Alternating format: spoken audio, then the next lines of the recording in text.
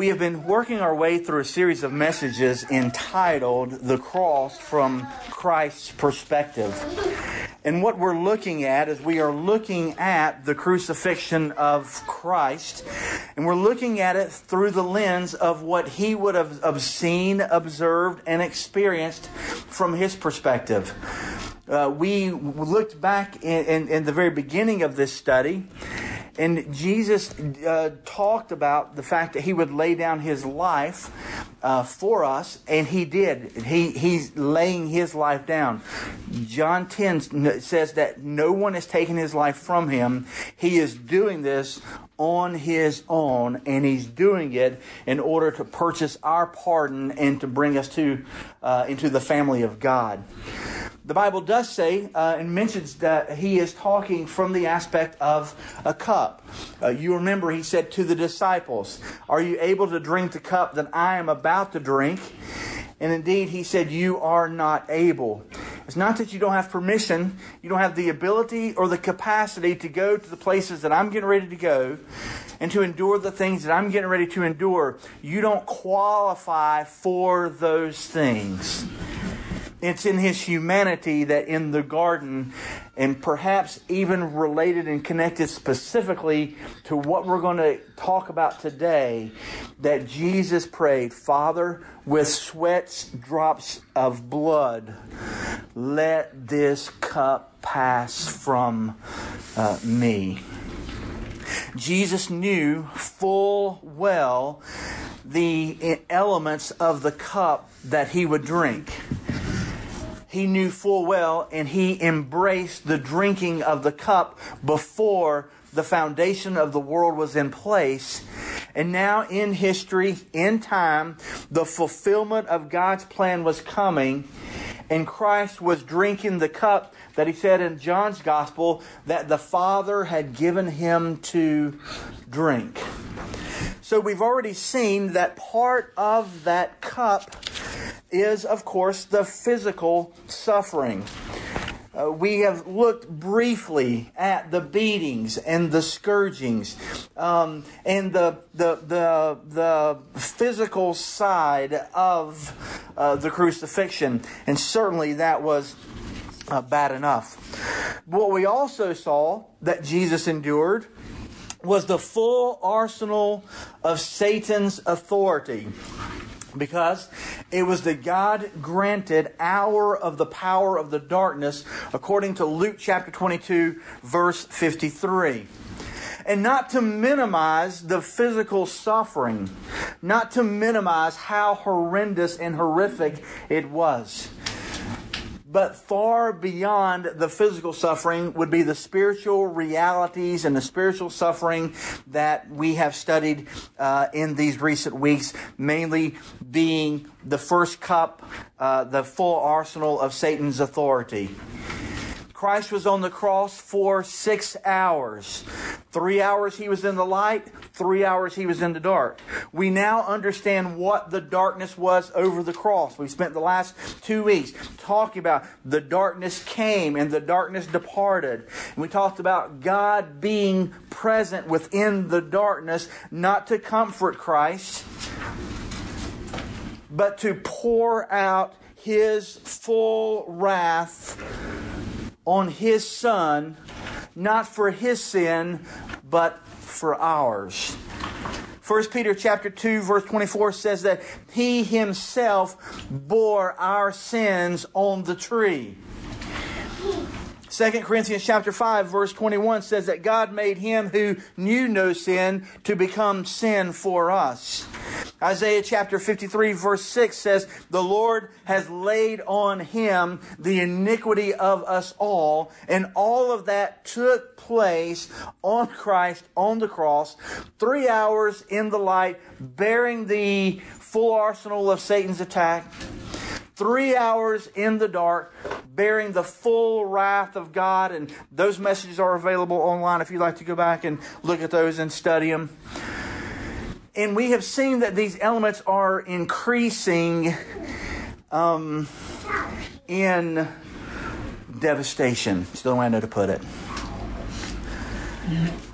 What we're going to look at today is, to be perfectly honest with you, the one that has the least amount of details. I believe it involves the greatest amount of suffering. And I believe it's the one, and I'll show you why in just a minute, it's the one which finalizes the completion of the marring of the appearance of Christ. You remember in Isaiah chapter 52, the Bible says that He was marred beyond human recognition, more than the appearance of anyone has ever. So right there in place, 3 men were crucified. The 2 thieves on His left and on His right, they were hung on the cross, bloody, beaten, and crucified, and came down looking so, even though one, by all testimony of Scripture, would be in hell, and the other would be in paradise with Christ. Both of them, regardless of their eternal destinies, came down from the cross looking like men. But there in the midst of those 2 was the Son of Man, God Himself. And there in the presence of all, His visage, His appearance would be morphed and changed and formed, deformed beyond human recognition, that the Bible says that men would beat their breast considering the things that they had just experienced. Certainly the brutal beatings would bring that about. Certainly the full arsenal of Satan would bring that about. Certainly the full wrath of God would add to that, and His body would begin to form. But it's at this last element, the 9th hour, the 6th hour on the cross, the 9th hour in terms of counting time. And only in this capacity, as the darkness departs, does Jesus scream out in agony. In other words, He was speaking in the light. He was completely silent as a lamb led to the slaughter in the darkness. The darkness departs, and He screams out in agony. And not only does He scream and scream out in agony, it's what He screams that we consider for our time in the study of God's Word today. Matthew chapter 27, verse 45, the Bible says, "Now from the 6th hour, darkness fell upon all the land until the 9th hour." About the 9th hour, Jesus cried out with a loud voice, saying, "Eli, Eli, lema sabachthani." That is, my God, why have you forsaken me?" Why have you forsaken me? This forsaking and what takes place at this particular time on the cross that happens in conjunction with the departing of the darkness is the third and the final element that we see Christ endured on the cross. It would by far be the most horrific physically that would mar His body, but even more so, it's the most horrific spiritually, as this experience happens there on the cross in front of the people watching. What is this that happened and took place? We know from our studies in past weeks that the darkness was the presence of God coming to the cross. God is light, and in Him is no darkness at all. I'm not saying that God is darkness. God encompassed, He encapsulated Himself in darkness as He made His appearance at the cross and poured out His full wrath on His Son. So when the darkness was departing is when Christ was screaming out in agony. It wasn't the presence of God that caused Him to scream out. It was the absence. It was the removal. It was the separation from God that caused this third element of the cup that Christ had to endure to be drunk, to mar His body. I want us to think about this separation that took place between the Father and the Son that caused Jesus to cry out in agony.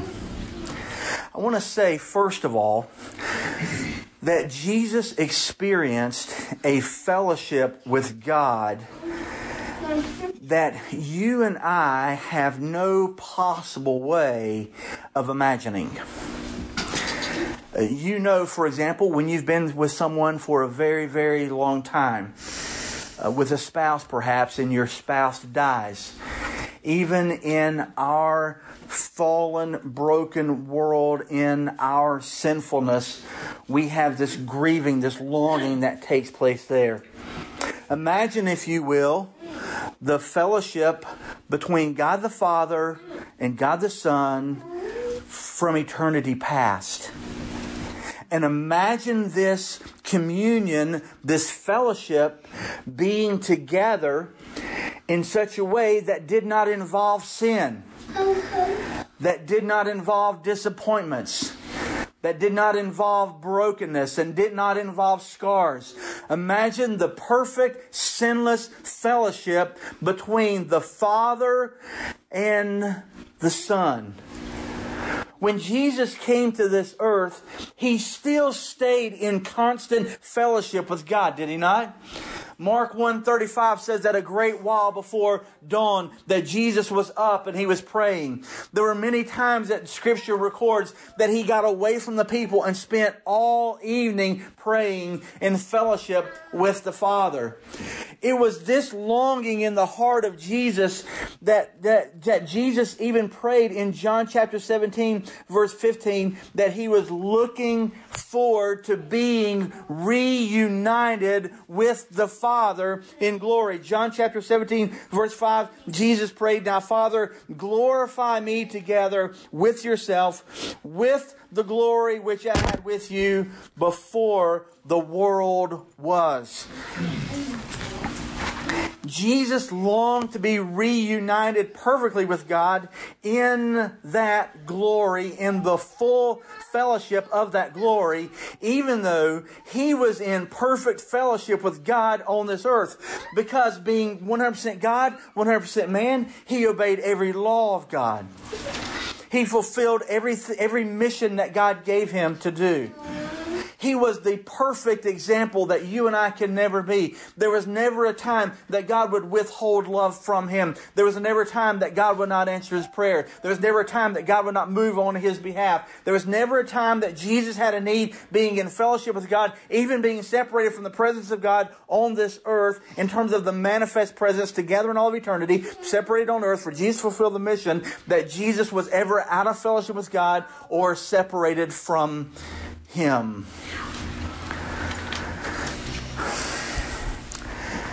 I don't know how you envision heaven, but beloved, if your vision of heaven does not include being face to face in the presence of God, then you're missing out on what heaven really is.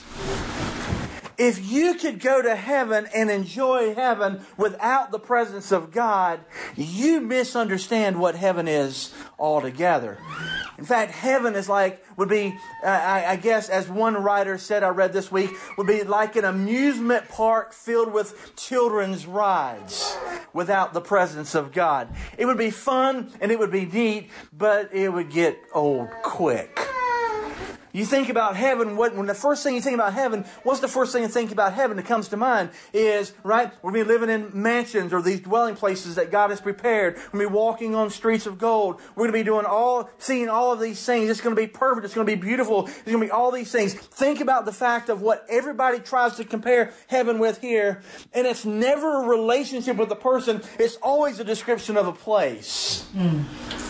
They go and stand on the ocean and say, this is what heaven must look like. They stand on the edge of Grand Canyon. This is what heaven must be like. They look at gold and think about streets of gold and think, this is what heaven must be like. Friends, heaven is only heaven because we're in the presence of God continually.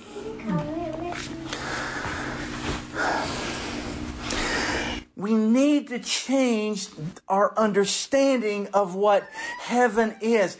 All of those things are true, and all of those things are going to be good. But I can promise you, the thing about heaven is that you're going to be in the presence of God, in the absence of sin, and enjoyed unhindered fellowship with Christ. You're never going to have to wonder, what does God think about this? What is God's will for this? You're never going to have to struggle with sin. You're never going to do all those things. Anytime you want to know anything about God, look, He's there. You're in His presence. Even Adam didn't understand that type of fellowship with God before sin entered the world, when he and Eve were in the Garden of Eden, and though they walked with God in closer fellowship than any of us who have been in sin has ever walked with God. And certainly He would be the only one that would understand what that level of fellowship, God from human to God relationship is. And I believe that He spent the rest of His life longing for what He had in the garden. No, not the garden itself, but the unhindered fellowship with God. And I believe all the days of His life, what He longed for was that type of fellowship. And beloved, when He went to heaven, and when you and I go to heaven, we will have experientially that type of fellowship with God. We have fellowship now. 1 John tells us that we have fellowship with God when we confess our sins. We have fellowship with God because we're part of the body of Christ. But you and I do not yet understand what unhindered fellowship in the presence of God is, because we haven't been there. Jesus in John chapter 17 verse 5, He said this: God, not only do I want to be in your presence with you, but He says I want to be in the presence of your glory. Part of what heaven will be is it will be in the fullness of the doxa church, in the fullness of the glory of God. Right now, you and I see the glory of God dimly. You and I see the glory of God veiled. God on occasion chooses to reveal some aspects of His glory, but we have not seen the full glory of God. Even when God passed by and showed Moses His glory, He put him in the cleft of the rock and He hid his eyes because Moses could not endure the full glory of God. So it was unlimited. It was just a glimpse of the glory of God. When Peter, James, and John, they went up on the Mount of Transfiguration with Jesus, and He pulled back the veil of His flesh and revealed His glory. He did not reveal His glory in the totality of its capacity, because the Bible says in Psalm 19:1, the heavens, plural, declare the glory of God. And so all of the glory of God that is contained in all of the creation of all the heavens and all the earth, whatever that is, whatever the heavens, whatever the earth is, the heavens declare the glory of God. Jesus longed to be back with God in the fellowship of His glory. And so heaven will not only be us in the presence of God, but it will be in the presence of God's glory. So if heaven is to be in the presence of God and to be in the midst of His unfiltered glory, in such a way that the Bible says in 2 Corinthians chapter 4 verse 17, right, that He, even our trials and tribulations, are storing up for us a glory to be revealed in the days to come. We have we must understand heaven to be the presence of God in the place that God has prepared in the fullness of His glory.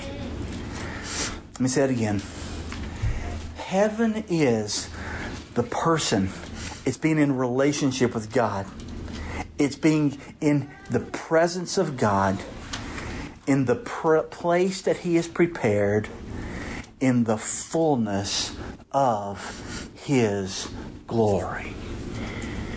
And if we understand that that's what heaven is, then perhaps we need to rethink or think deeply about hell and what hell is.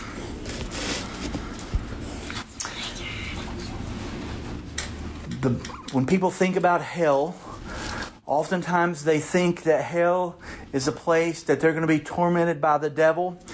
They think of this evil figure with a pitchfork tail running around and jabbing everybody and causing as much pain and torture in the flames as possible. The Scripture nowhere affirms that truth at all, that Satan is in charge or regulating there. In fact, it says that hell was prepared for Satan to be tormented and to be tortured forever and ever.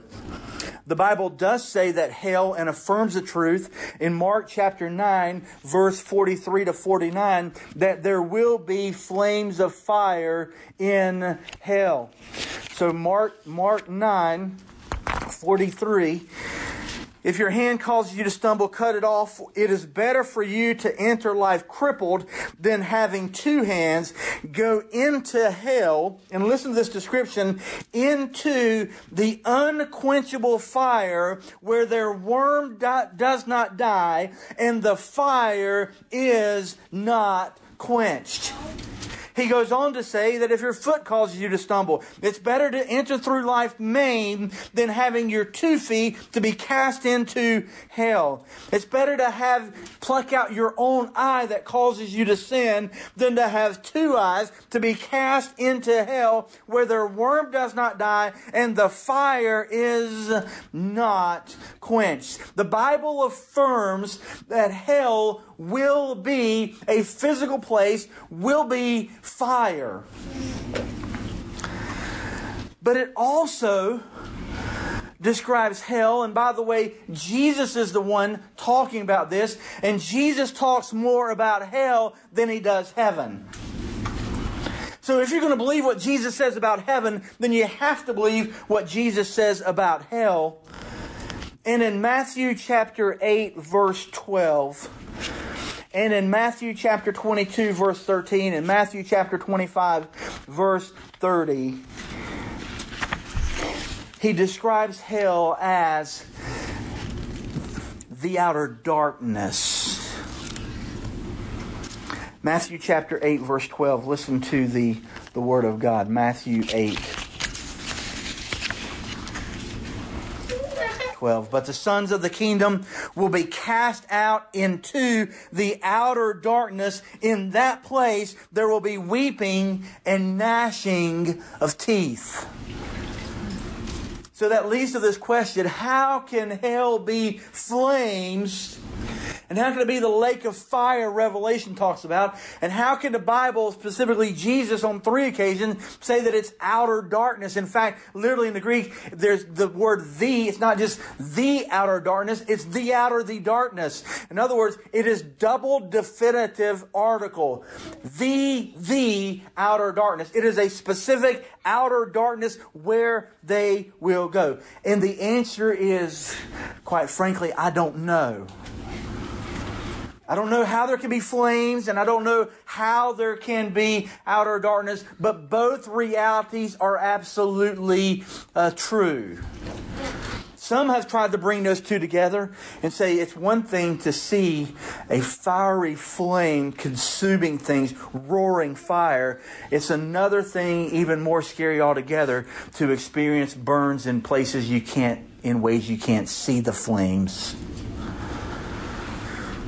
But the Bible affirms both of those things. And in all of these, Matthew chapter 8, Matthew 22, Matthew 25, he says that they will go into, literally the word is into this place. There is a place that God has created called hell. And in that place there are flames. And in that place there is outer darkness.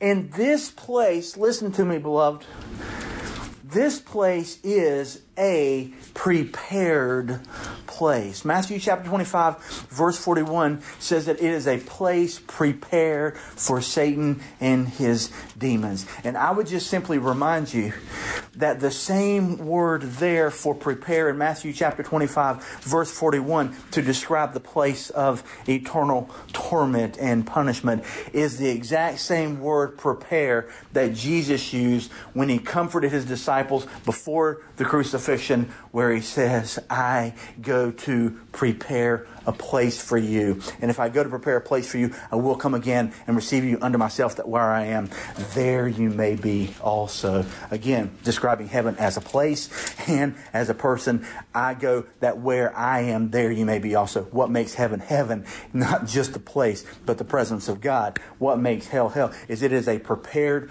place with fire and the outer darkness. But so much of our study as it relates to the cross has been the physical part is horrendous. It is horrific, and it is unbearable and unfathomable and unimaginable to our eyes, and something beyond our ability to comprehend. And over and over, what we have seen is the spiritual realities and the descriptions are far beyond even what we could grasp with our thinking and understand. That's true about heaven. And beloved, that's true about hell. What do I mean by that?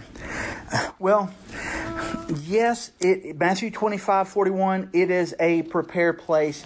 It is a location. Listen to Revelation chapter 14, verse 10. Revelation 14:10. We talked about this verse before. If anyone worships the beast in his image and gets received the mark on his forehead or on his hand, verse 10, Revelation 14:10, he will also drink of the wine of the wrath of God, which is mixed in full strength in the cup of his anger, and he will be tormented with fire and brimstone. Now listen to this. He will be tormented with fire and brimstone in the presence of the holy angels and in the presence of the Lamb.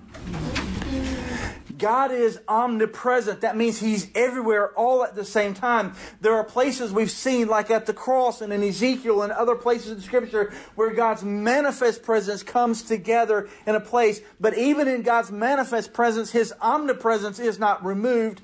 And even in hell, there will be tormenting. The Bible says, in the presence of the holy angels and in the presence of God.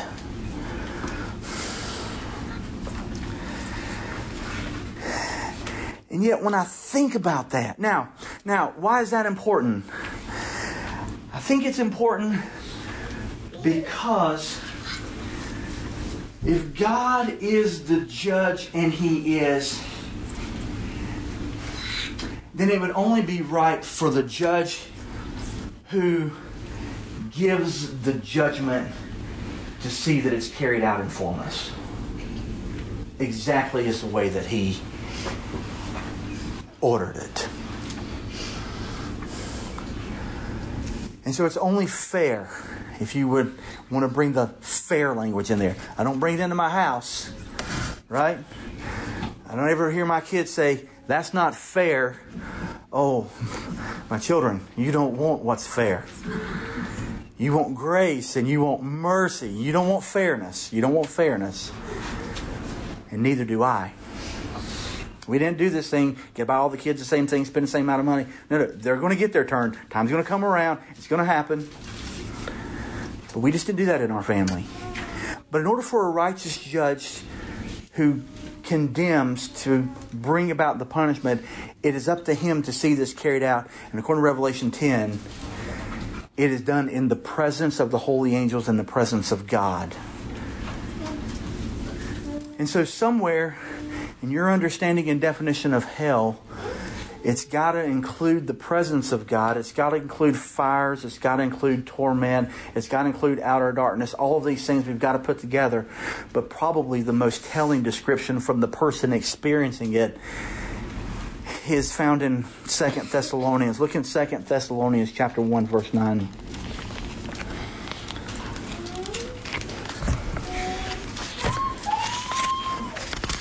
Second Thessalonians chapter 1 verse 9 probably has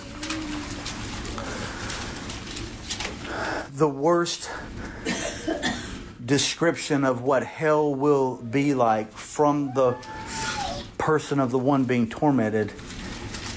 And it's in such a way that you and I cannot grasp at all what it's even talking about.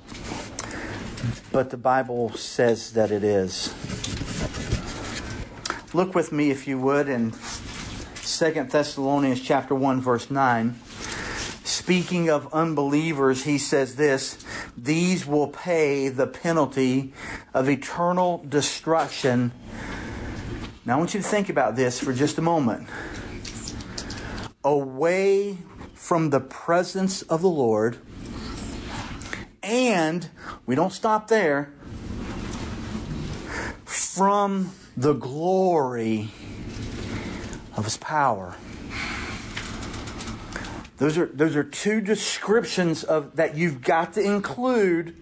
You've got to include in your understanding, in your thinking about hell. The torment of hell happens in the presence of God, but from the person, and it happens right in a way that brings God glory. I don't understand that, but the heavens declare the glory of God. The firmament shows His handiwork. God gets glory when His word is fulfilled that says that sinners go to hell. God doesn't separate sin from the sinner. God knows nothing about love the sinner, hate the sin.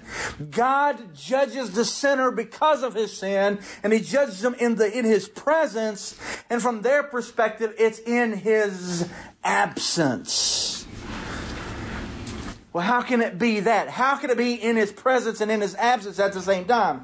How can His glory fill everything that there is about God? How can His glory be there, and yet these will be tormented away from the presence of His glory? I can't answer that question any more than I can answer the question of how will it be fire and darkness at the same time. I don't know. I'm just affirming what the Bible says. And my understanding then is this, that the hell will take place in the presence of God, in the presence of the power of His glory,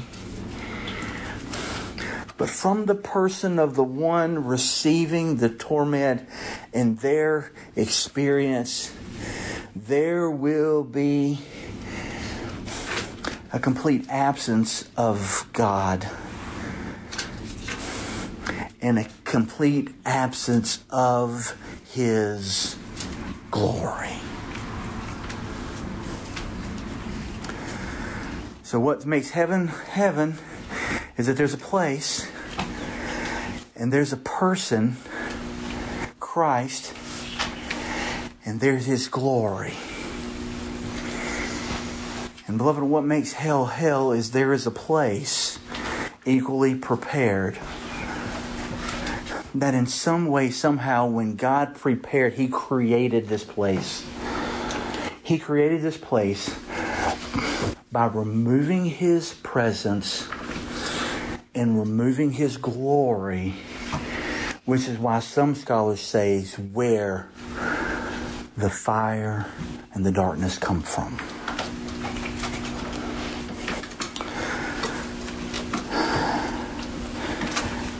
away from the presence of the Lord and away from the glory of His power.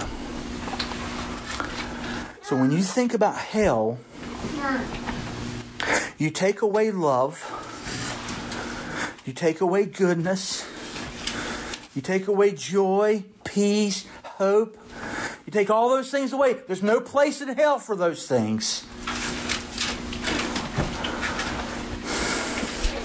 You add the flames of torment in the lake of fire. You add the outer darkness. You add all of that together. And if that's not enough, we get a wall in our thinking when we begin to think. You add to your definition of hell the separation from the presence of the Lord and away from the glory of His power. And that is, I hate to say the epic, the pinnacle, the climax of hell that goes beyond the physical torture is removal of God's presence and removal of His glory. What makes hell hell? Many people have died in horrific fires. Many people have died alone in darkness, though not outer darkness as described here. Many people, and however you could possibly imagine physically that you'd be afraid to die in that horrendous, horrific way, in whatever it is.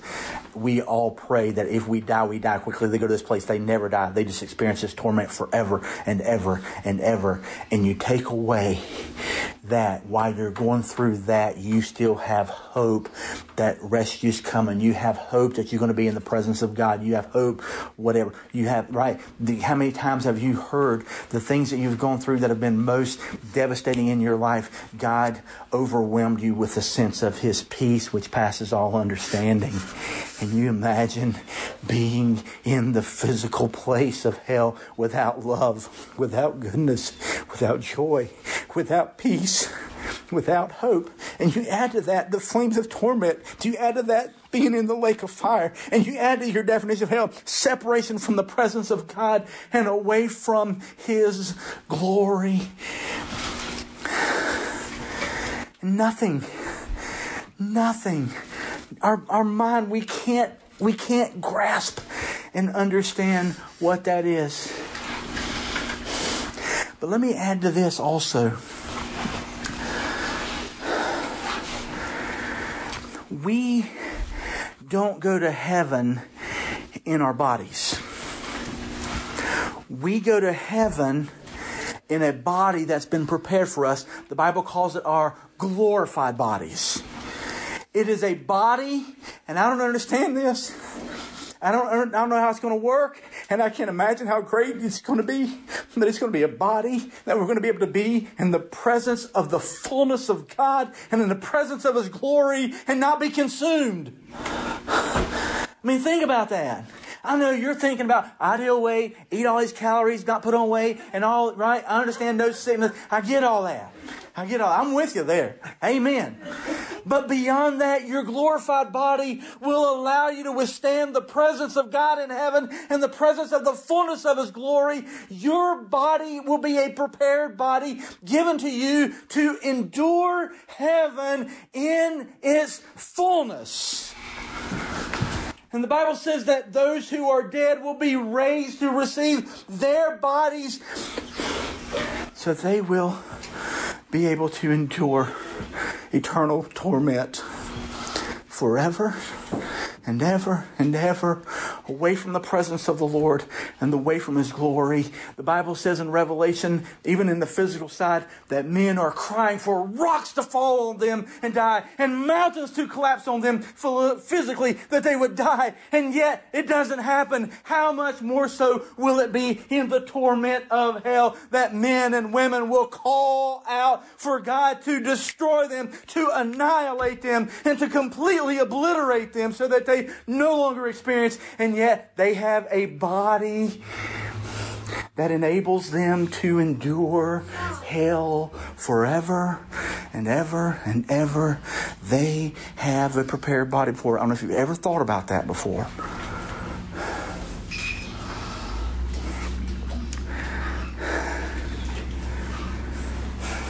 No wonder when Paul was talking in Romans chapter 8, as we read earlier, he says, who shall separate us from the love of Christ?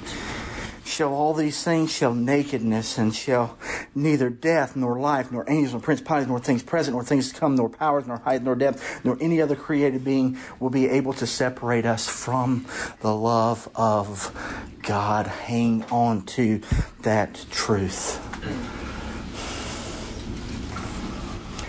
And go with me to the cross. Matthew 27. In a way that I don't understand, and quite frankly, I don't even have the language to give you. With that understanding, look now at what Christ endured on the cross. When it said, from the 6th hour, darkness fell upon all the land until the 9th hour. And we know that, yes, God is omnipresent, but He made His manifest present. And yes, He was pouring out His wrath on the Son of God. And yes, it was horrific. And yes, I can't even comprehend what that would be like. And yet, he's bearing the full wrath of God in the presence of God. And once He has endured the full wrath of God in a full measure, in a way that I can't even put into verbal words, as the darkness departs, the presence of God is removed from the cross. In some way, shape, or form, in a way that I don't understand, Jesus experienced hell on the cross, being separation from God and the separation from the presence of His glory. It caused Him to scream out in untold agony, my God, why have you forsaken me? Beloved, the difference between the hell that lost people face today in its whatever the comparative word for most horrendous is, they will experience the absence of God and the absence of their glory in a body prepared to endure it. And there on the cross, being fully God and fully man in human form, He experienced the removal of the presence of God and the removal of His glory for an instant. Beloved, did you hear that? For an instant, and in this place, in this capacity, far beyond the marring of His body from the physical, and far beyond the marring of the body from Satan's arsenal, and far from the marring of the body from the full wrath of God. His form would have become unrecognizable as He experienced the separation of God while there hanging on the cross. And all He can do is scream out, my God, why have you forsaken me? Jesus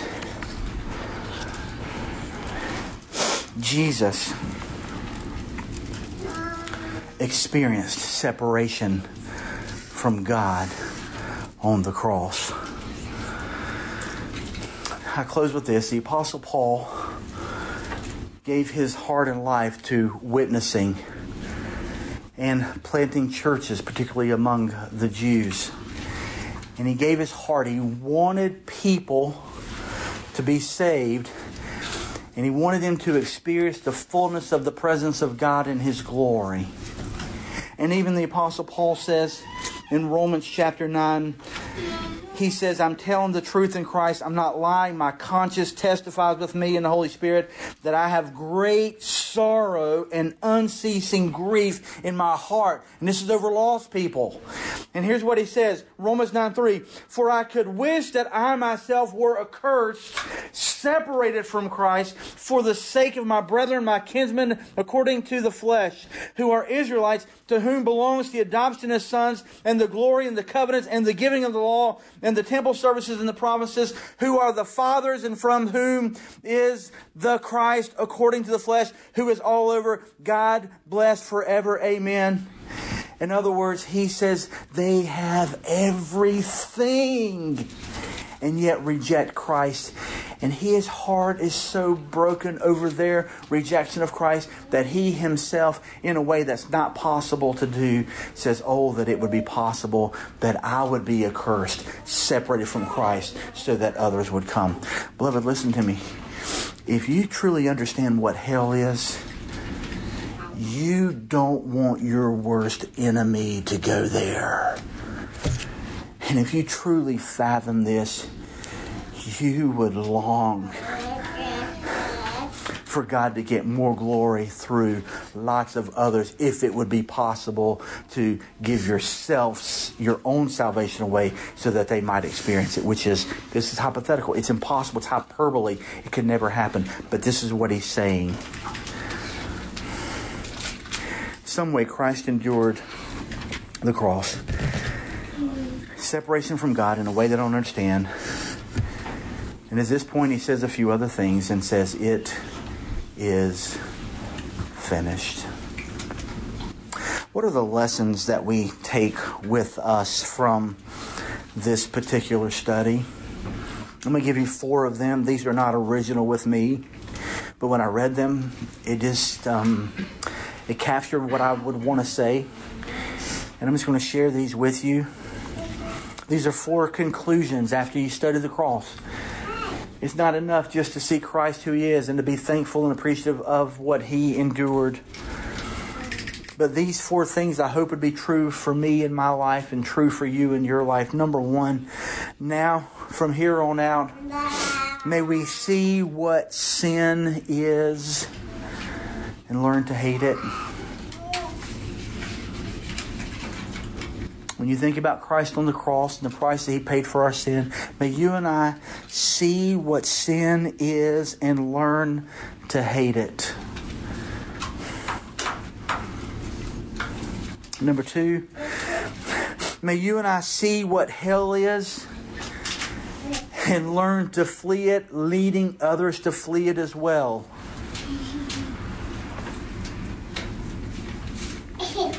See what hell is and learn to flee it. See what sin is and learn to hate it. Number 2, see what hell is and learn to flee it. Number 3, see what love is and learn to enjoy it. Oh, isn't that good? What greater love is this that a man would lay down his life for you? No greater love. No greater love. I would remind you the reason he endured all of those things was out of obedience to Father. But one of the blessings and benefits of him enduring that is that we get to be part of the family of God, and we get to experience the love of God in unbelievably amazing ways, in loves that we've never experienced from another human person or even our favorite animal, our favorite dog that just thinks we're God. We're not, right? But our dogs think that we are. If you have them, cats don't. Cats think they're gods. That's different. But learn what love is and learn to enjoy it. Beloved, enjoy being loved by God. Understand he loves you with the highest, greatest amount of love. His love doesn't change. His love doesn't fluctuate for you. He never withholds his love for you. He loves you with an unending, everlasting love that never changes, that never fluctuates, that never goes away. He just loves you. Learn to enjoy it.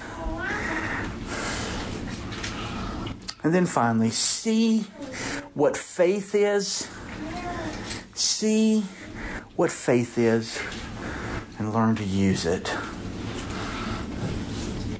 something I still haven't got over, and I've studied this for years, but something I've still not gotten over is when Jesus is on the cross and He's experiencing the separation, He doesn't simply say, "Why have you forsaken me?"